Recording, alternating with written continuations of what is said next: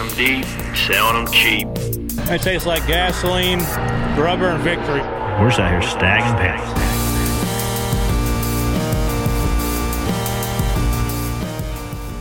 You guys know what it is. Stacking Pennies, episode 6, coming at you with my buddy, Jonathan Merriman, a.k.a. Rolling Thunder. Got producer, Mr. Chuck Bush. How y'all doing this morning? I'm upright. I can't complain. A little wet outside, but I'm good. The audio isn't tip-top shape as you guys are used to hearing. Normally we're in the studio. Last couple weeks, I was a little under the weather last week. This week, I'm cramped for time. I got to go to Bristol here this afternoon. They keep moving the schedule on me. So Chuck is making this audio work as good as possible via Zoom. But next week, stay tuned. We'll have some clear, crisp audio for you. But what else do we have? Some clear, crisp audio and racing from Phoenix. Martin Truex punching his ticket to playoffs. A little surprising, to be honest with you.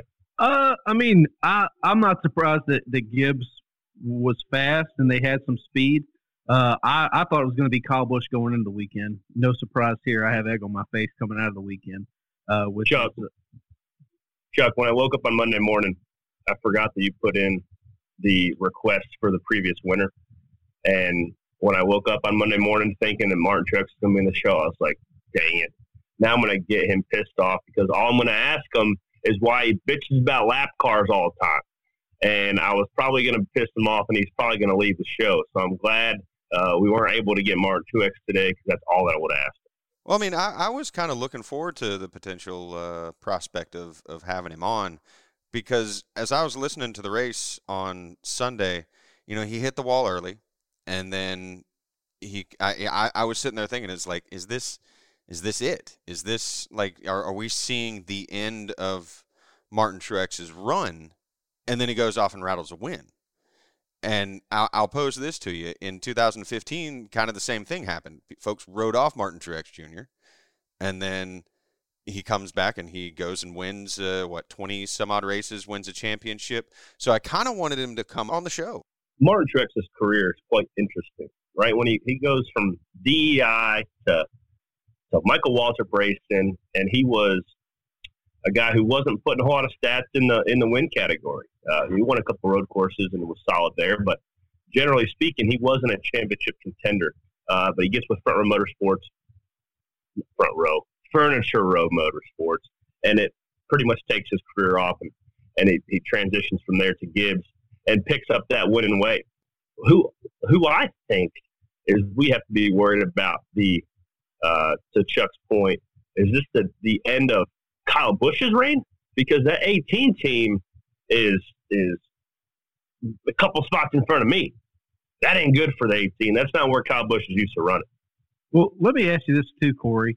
You go back to the Busch days, Xfinity days. I mean, Truex was kicking Kyle Busch all over the racetrack, beating him in championships. What's the difference between that and the difference we see in Cup or have seen in Cup before Kyle Busch's fall off? Because Martin was giving Kyle a run for his money in Xfinity. I just don't know. I think that goes to show how hard the Cup Series is, how hard it is to win on a consistent basis. Where a guy like Kyle Busch, who's won over 200 combined races in the Trucks, Xfinity Series, and Cup Series, can't break into victory lane for almost a year on end. You got to have everything working for you on pit road. The cars have to handle just the driver's feel. So for the 18 team not to be able to figure out that combination of getting victory lane is perplexing to me, Chuck. I've been wondering this for a while, and I know it's been talked about throughout the sport, but we're seeing these guys almost, I don't know, I'm trying to think of the best way to put this. Your guys that were dominant for the past decade are now starting to show signs of wear and tear. And that's not a knock on anybody's skill, ability, or whatever, but it's just Father Time always creeps up unless you're Tom Brady and you can go out there at 57 and still sling touchdowns for Super Bowls. Jimmy Johnson, like, the guy was Superman. The guy won so many races, but then there was a drastic fall off. And you can't ever yeah, but Kyle's only 35. That's what I was about to say is you can never predict. You can't say, oh, at this age or at this time or at this moment in your life, it drops off. Like there's no way to say that, oh, yeah, if you're a finely tuned athlete, you can make it all the way to 43, 44, 45, 57, whatever. It's hard to make that call of, yes, this is the time right here where you will lose your talent. Not saying they lost their talent, lose their edge, lose that competitive spark. Or is it that the rest of the competition is coming up to them and catching them and forcing them to show their weaknesses? Mape, are you trying to say this, that Kyle Busch used up all of his talent to get 200 wins, and after that it dried up like the Sahara Desert? Jimmy Johnson got 7 championships, and it dried up after that. Valid point, Chuck.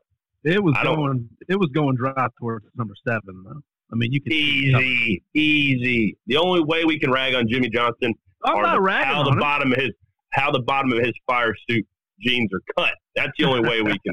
That's the only way we can rag on the 7-time champ. So you watch your mouth. We're going to Atlanta this week. Full honor 500. Harvick has not been able to break out and get back to his race-winning ways. This is the week he's going to do it. No question. I think you're onto something there. I mean, this is a Harvick bread and butter racetrack. So I'm not going to argue with you there. I'm going to do the smart thing after 5 or 6 weeks in, and actually agree with you on this and try to put a couple points on the board. Good call. Yeah, I mean, him and Rodney Childers have to feel pretty good coming out of Phoenix. I mean, they had a little bit of speed there. Hey, how about this fact? Just came to my little brain like a little light bulb. Ding! 20 years. 20-year anniversary of winning his first career Cup race in Atlanta, beating Jeff Gordon, guys. It's the canvas is there for the picture.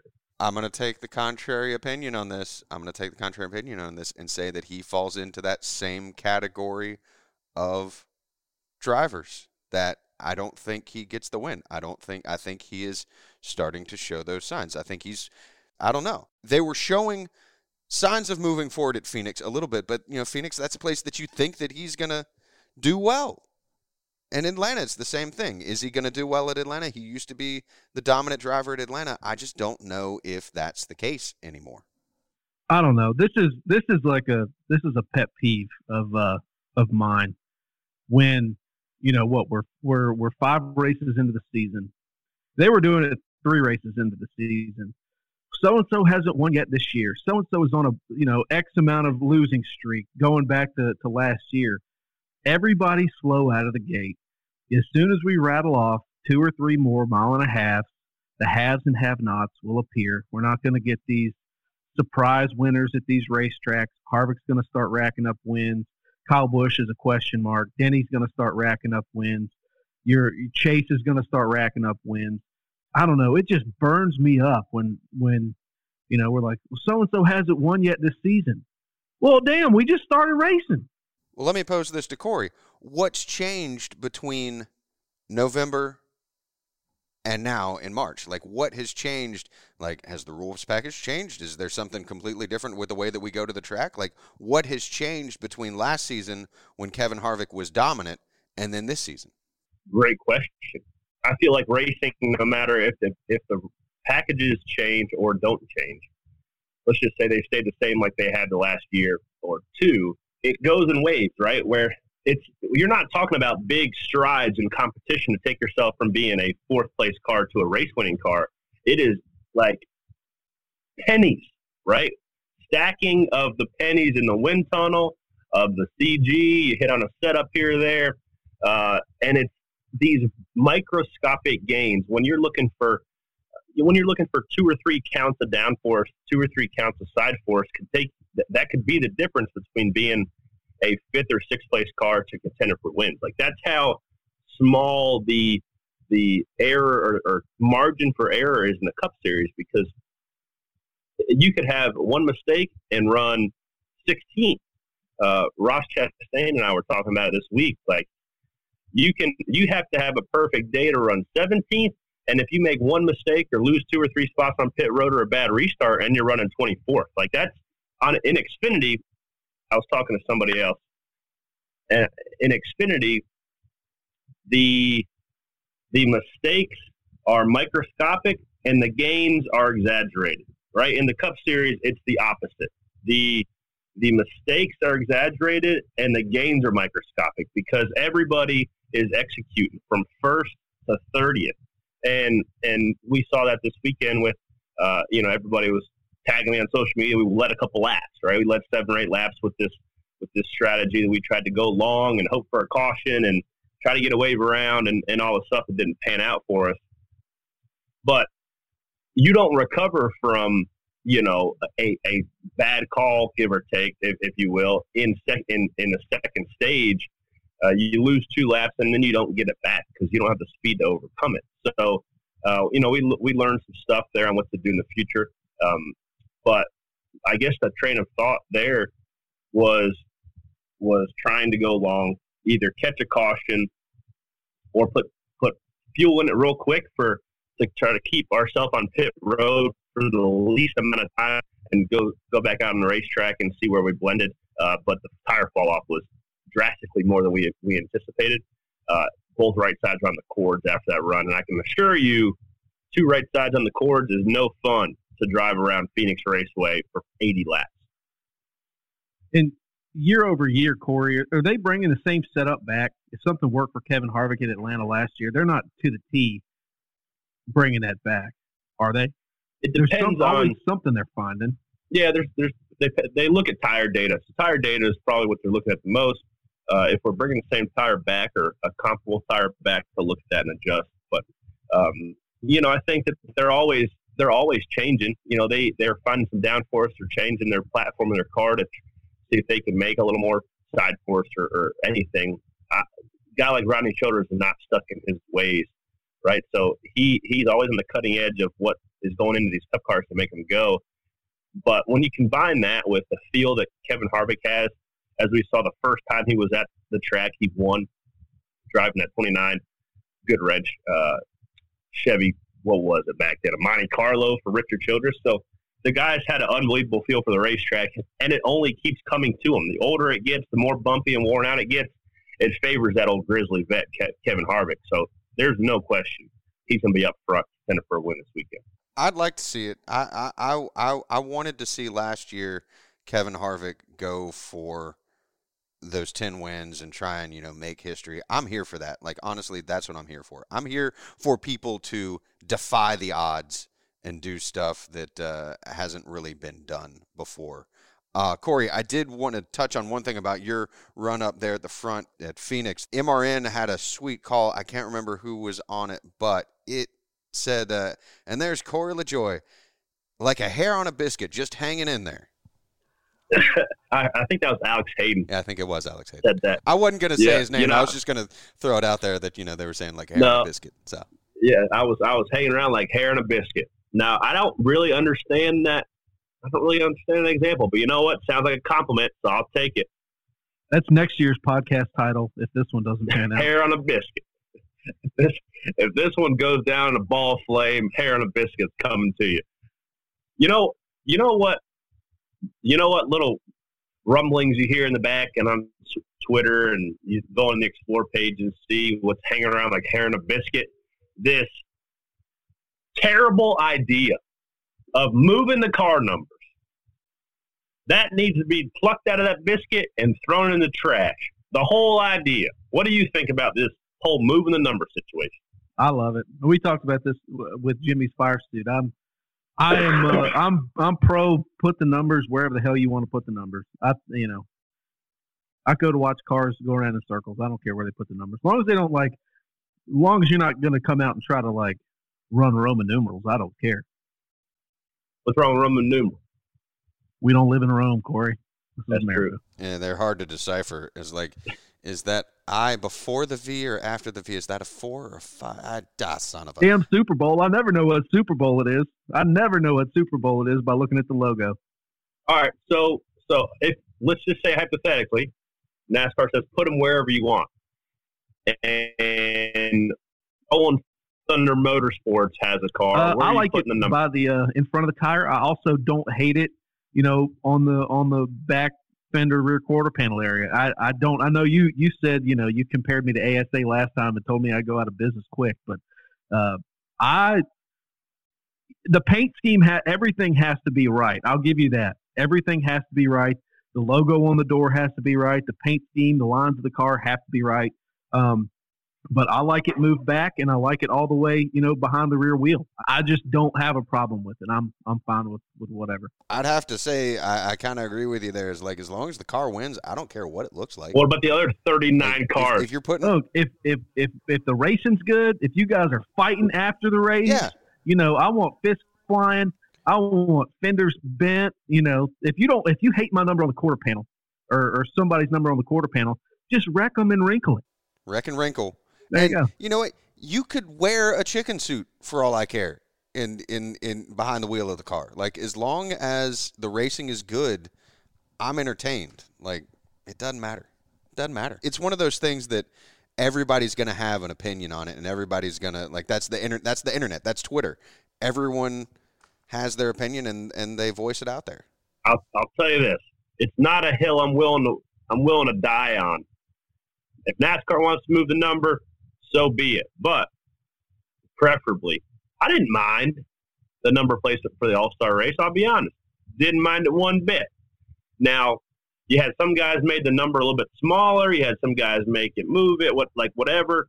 I would rather it be consistent. And they say, this is the box you have to work with. Because you don't want one guy slapping his number on the quarter panel, one guy slapping his number on the seat post, behind the front tire, up in no man's land. Let's keep the numbers in the same spot. I don't mind it. Do I like it? No. Do I mind it? No. Move it back right in front of the rear tire. Move it up a little bit, and I can stomach that. If you had to choose between, this is a would you rather for Corey LaJoy.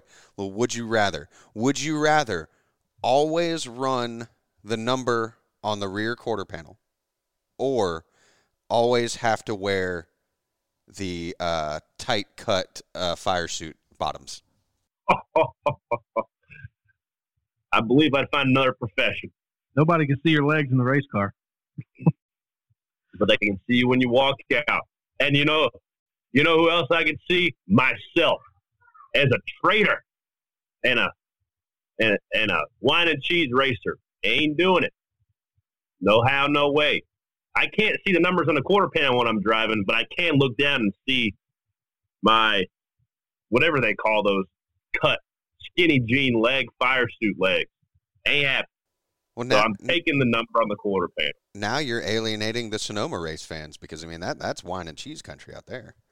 I mean, you got the vineyards. Sonoma is quite nice. It is quite nice. Like, there's nothing wrong with a little bit of wine and cheese, man. Wine and cheese is good. It's a good pairing. It's fun. It is a good pairing. After the first glass, it all tastes the same anyways. That's right. And speaking of a good pairing, we got Ryan Flores with Boats and Woes coming right up next. Stand by.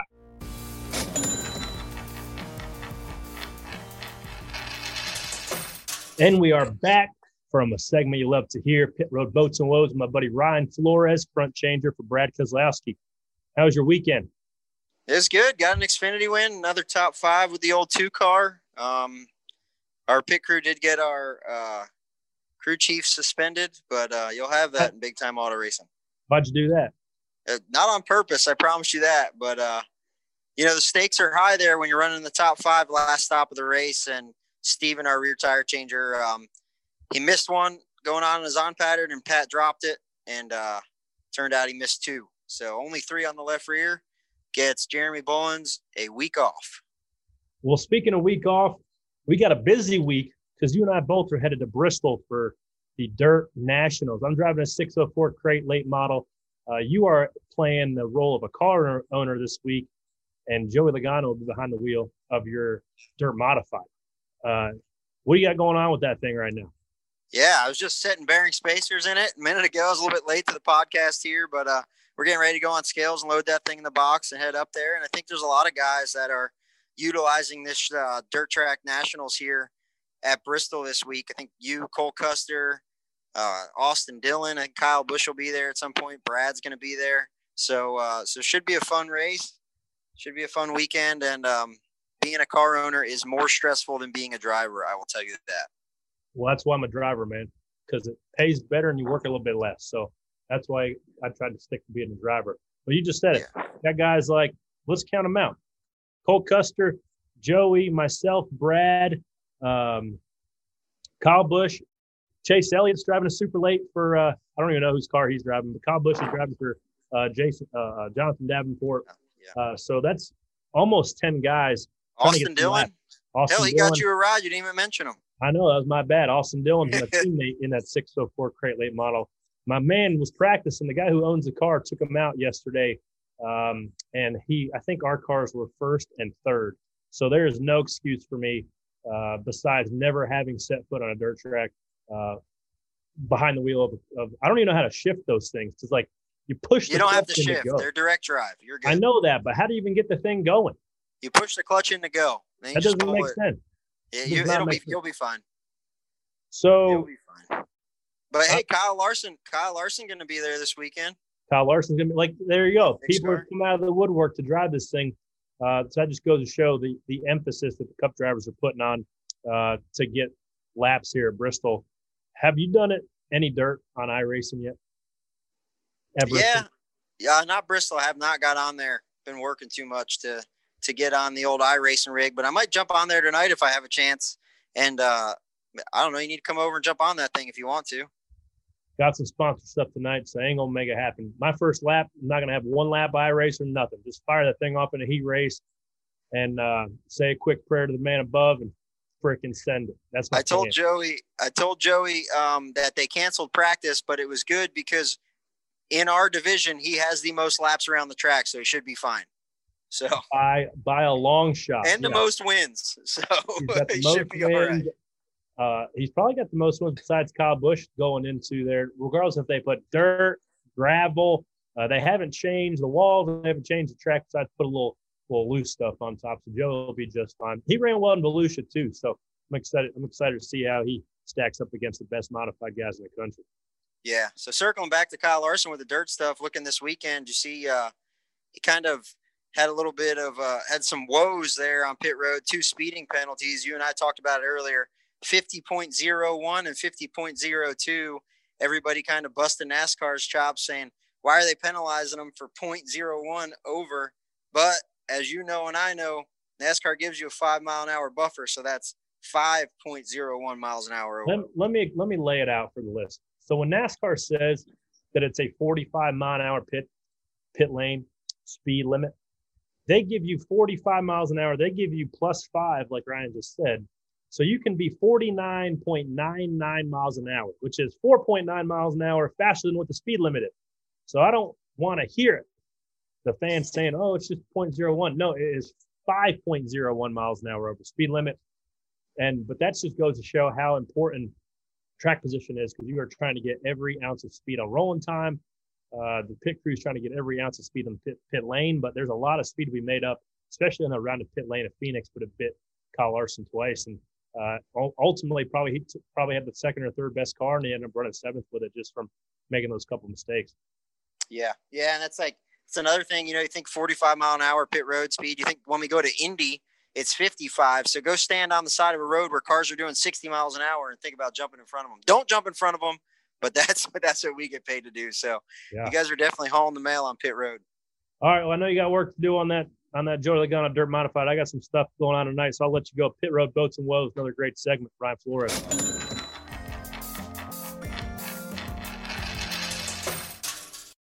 Getting the smile and confidence you've been dreaming about, all from the comfort of your home, isn't a total mystery with Byte clear aligners.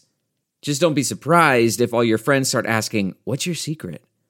Begin by ordering your at-home impression kit today for only $14.95.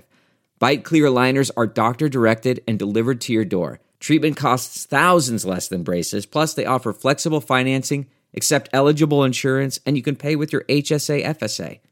Get 80% off your impression kit when you use code WONDERY at Byte.com. That's BYTE.com. Start your confidence journey today with Byte. This is it. We've got an Amex Platinum Pro on our hands, ladies and gentlemen. We haven't seen anyone relax like this before in the Centurion Lounge.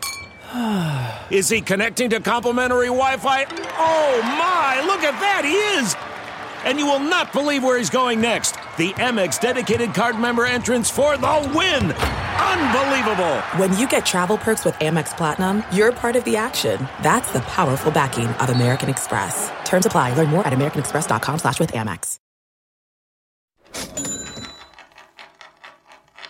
All right, guys, you know what time it is. It is heads or tails. Like I mentioned earlier in the show, the 20th anniversary of Kevin Harvick putting that white 29 Chevy in victory lane, beating none other than Jeff Gordon. First heads or tails, Merriman, who we taking? Are we going to take Kevin Harvick 20 years later or Willie Byron in the 24? I'll take Byron. In my long list of bad picks, I'll take Byron. All right, now you're almost making it a thing. Like, all right, which one's the obviously bad choice? Yeah, give me that one. I will gladly take that low-hanging fruit of Kevin Harvick in Atlanta. He owns the place. So put one for the good guys, Kevin Harvick, this weekend, backing it up 20 years later. All right, let's reuse one from Homestead because this place is wore out, its old surface. Larson or Reddick, who do you think finishes better? I don't know. Is the high side a thing in Atlanta? The high side is too bumpy there. So the radius of the wall isn't consistent to where you really need at the track. Homestead is the perfect, like it is the only racetrack. I don't know if they intended it to be like a perfect radius wall to the corner, but they nailed it. Atlanta or every other place, Kansas might be the only other place that's close, but Atlanta, the wall, I mean, it's literally a track that was built in the 60s.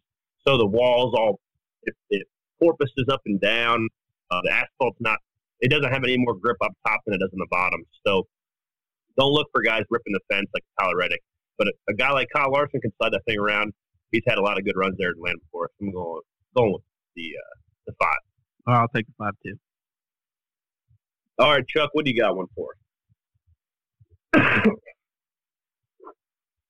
And this is kind of playing off of the Corey stories that we had. Heads or tails? Heads up race, Chase Elliott versus Bill Elliott in their prime. Who gets the win? Would you have $1 million Bill or $1 million Chase? Love it. Which car? The go-kart from Corey Stories? Yeah, the go-kart from Corey Stories. Stand by for the go-kart out of Corey Stories, by the way. Coming right up. All right, let me say this. 1985 spoiler laid down on that Ford Thunderbird. I'm taking Awesome Bill from Dawsonville. You put the big-ass spoiler and Awesome Clyde from the same place in there, it's going to be a tough race because you race a little bit different that they did in the late 80s. But, my thing is Chase had to learn it from somewhere. I think he got it from his old man. I'm going to take Awesome Bill. Now, rewind this question even further. Are we doing this Atlanta race on the tri-oval or the true oval without the dog leg in the front stretch? I say we go the true oval, the OG. So with that being said, Bill Elliott's got 1 million laps around there. Chase doesn't have any. Entry the corner, entry of 1's going to be a little different. Exit of 4 is going to be a little different. I'm going to take Bill Elliott in that head-to-head. What about you, John? I'm taking student over teacher. I'll go Chase. No, I said I guess we'll never know. That's just the hypothetical of all hypotheticals. But that's what's fun about it. I mean, you've got you've got the greatest road course racer in NASCAR history versus $1 million Bill. Heads or tails, Chase or Jeff Gordon on a road course? Chase. I mean, Chase has got the stats to back it up. He is, and that was before now people actually try at road courses. Like the top. I mean, I try at road courses and I suck, but there are 25 guys who actively go to schools, go to wherever, run all these classes and run the smaller divisions. Back in the day, there was only 3 guys that knew how to heel toe, so Jeff Gordon should have won every race, but didn't. Now, what Chase Elliott's doing to the competition, granted he hasn't won this year yet, but he was on a roll for all the road courses. It is impressive what Chase Elliott is doing at every road course we go to. And there you have it. There's heads or tails. And we're going to live out that hypothetical Georgia boy situation here on Corey's Story. Stand by.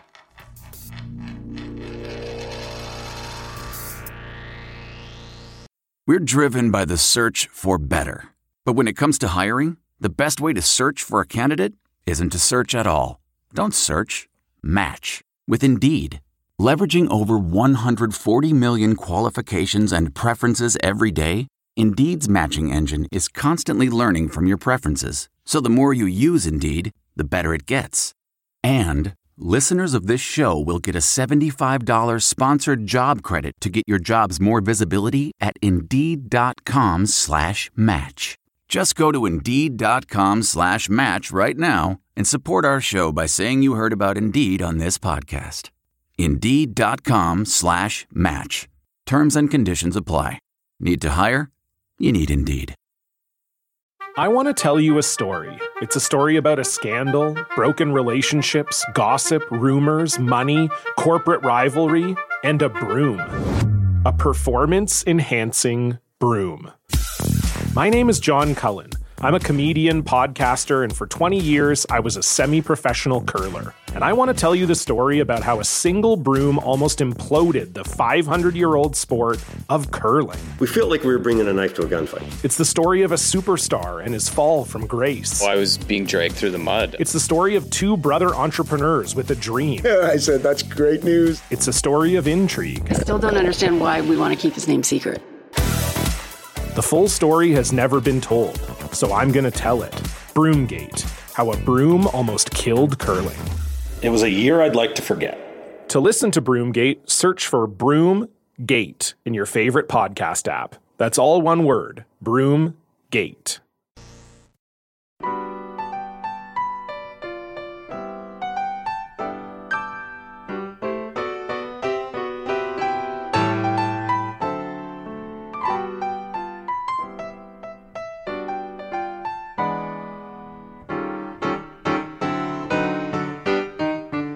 This weekend, as we make our way down to the Peach State, a land that was given birth to father and son duo of NASCAR champions. I'm speaking, of course, at the home track of the one and only Awesome Bill from Dawsonville. Bill Elliott and the track, Atlanta Motor Speedway. Okay, so maybe it's not really that close to Dawsonville. When it comes to home tracks for NASCAR, all that matters is that it's in the same state. Some of you may remember Bill Elliott's NASCAR Challenge, one of the first video games back in the 90s to involve a real NASCAR driver and the chance for you to race on such legendary gaming consoles as Amiga, Mac, and the ever-popular Nintendo Entertainment System. There's another Bill Elliott challenge in the mid-1990s. This one involved Reese's Peanut Butter Cups and miniature race cars.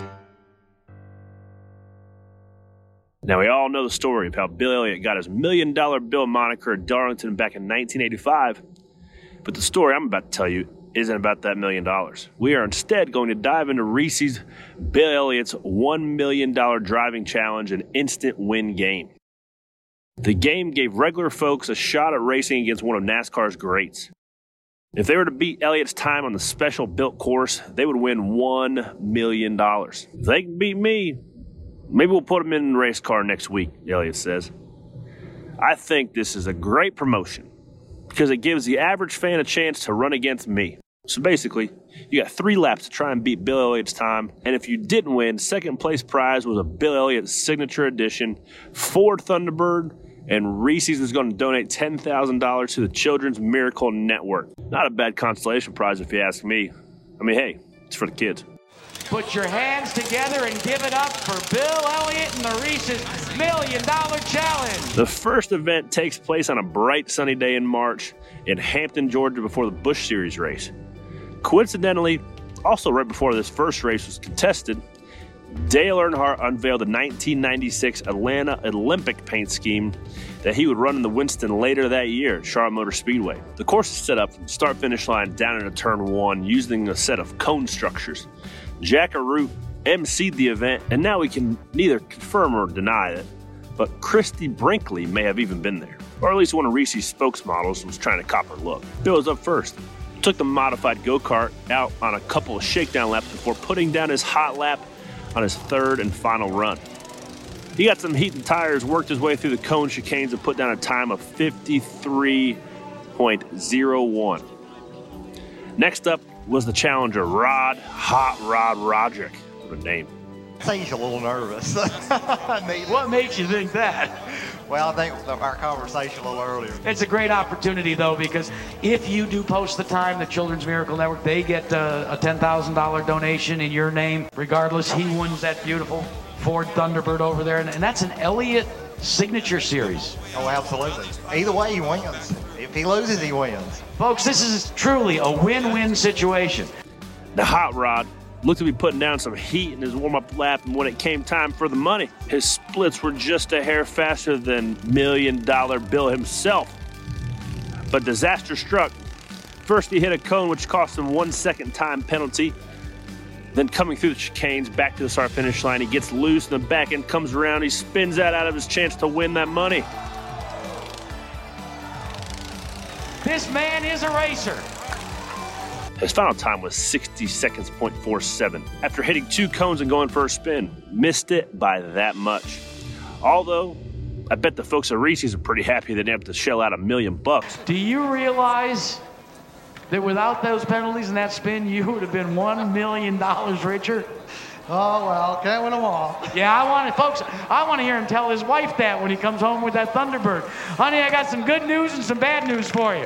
Bad news is, I lost $1 million. Good news is, here's the keys to the new car. That's right. The event seemed to be a success with great publicity, huge fan turnout. So I bet the folks at Reese's in Atlanta were thinking, you know what, let's run this back and do it again.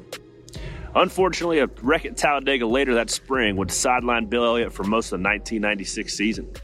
Flash forward to Saturday, March 8th, 1997. NASCAR fan and truck driver Tim Vincent would become the second fan to race for a shot at the $1 million in the Reese's Bill Elliott $1 million driving challenge. Now, the way the contest works was you sent in your name and address, and they would randomly select you for a grand prize trip to Atlanta, and Vincent was chosen out of over 300,000 entries. Tell us about that phone call. When they called, I couldn't believe it. I kept saying, this must be a joke, this must be a joke. It didn't really sink in until at Daytona when we got an opportunity to meet Bill. I am fighting a little bit of a cold, so I'll probably be off just a little bit today, so, he might can capitalize on that. That might be good for a couple of tenths, Tim. What do you think? Oh, gosh, I'm hoping so. Yeah, I'm hoping so. Again, Austin Bill set the pace, and let me tell you, from watching the video, he was putting that car through its paces and looked to be put on a master class on how to drive a miniature Thunderbird. So when old Tim Vincent got behind the wheel, he had his work cut out for him. But he too would come up short, although put together a solid run. And I've got to be honest here, our crack research team failed to come up with the lap times for these runs, but it was close. And Tim walked away with a new Bill Elliott signature Ford Thunderbird. Gets the congratulations, and hey, Ford Thunderbird with Bill Elliott signature edition, that's not too shabby, is it? No, it's not. It's a beautiful car. I've already seen the car, and it's beautiful. At this point, this contest hasn't given away $1 million and has given fans 2 new cars, and the Children's Miracle Network has benefited with a couple charitable donations. It's really cooking, so why not do another race? Which brings us to November 15th of 1997. Pole day at Atlanta Motor Speedway, which saw Jeffrey Bodine put his number 7 Ford Thunderbird on the pole for the race. And what better way to follow up a qualifying session and a couple more hot laps and some souped up go-karts. Once again, Bill Elliott climbed aboard his miniature Thunderbird and set a blistering pace for our young challenger to try to beat. Bill, 47-18, you made it tough for him to beat, but he's got a shot. Well, he's got a good shot. The more I run, the better, the more heat got in the tires, because right off the bat, the tires were just really all over the place. I feel like he'll have a good shot at me. You think he's going to have a better shot than the guy back in the spring? He struggled out there, but it looks like you got a serious challenger right here. I think I got a serious guy right here. I think he'll do a good job. Would the third time be the charm? We would finally see somebody claim that $1 million prize. Enter Greg. No last name. Because our research department probably got a little lazy and got into the sauce. Got to be honest, his first 2 laps weren't that promising. He hit some cones, got into the grass, even spun around. He just looked slow.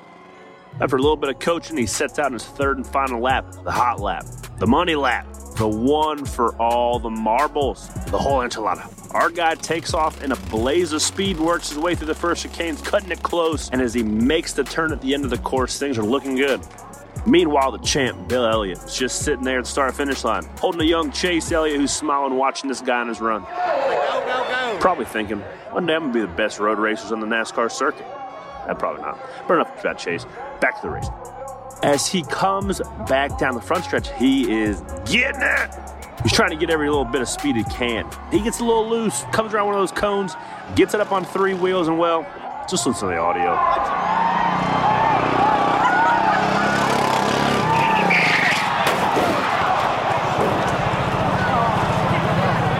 From the audio, you can probably tell the car spins and lands in the crowd, hitting famed Atlanta traffic reporter Captain Herb Emery, who had taken over MC roles for Jack Arute. Everybody seemed to be okay.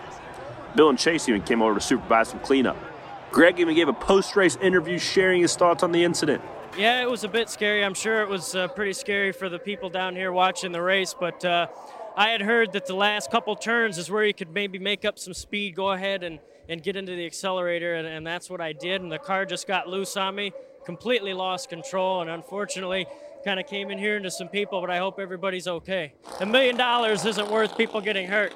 Well, at least you get the car, if nothing else, right, Craig? Yeah, it's a great consolation prize, new 97 Ford Thunderbird, and I'll certainly drive it with pride, knowing how I won it. I gotta be honest, the video is getting amazing, but this is a podcast, so we'll just use your mind to play this all out. Up there it is. 3 attempts at $1 million prize. Come up short with all 3 contestants driving away in a brand new Thunderbird. Is this groundbreaking research? Hell no. It's just a story of a few things that happened down at Atlanta Motor Speedway that we thought you'd find entertaining. So there you have it. Go-karts, Ford Thunderbirds, Corey Stories. Hi, y'all. Chuck here with a little addendum to Corey's story. We're just scratching the surface on some of these stories, in particular this one. So if you know anything about Reese's Bill Elliott's $1 million driving challenge and instant win game, shoot us a tweet. Do like hashtag stacking pennies, hashtag Atlanta Motor Speedway, whatever hashtag you want to throw in there. Tag me, tag Corey, tag Merriman if you want to. But if you know anything about this event and could help us, flesh it out a little bit more. If you're Greg, if Greg's listening, we'd like to talk to Greg. We'd like to talk to Hot Rod. We'd like to talk to Tim, the guys that drove away in their new Ford Thunderbird. If you know anything about it, let us know. And now, on with the rest of the show.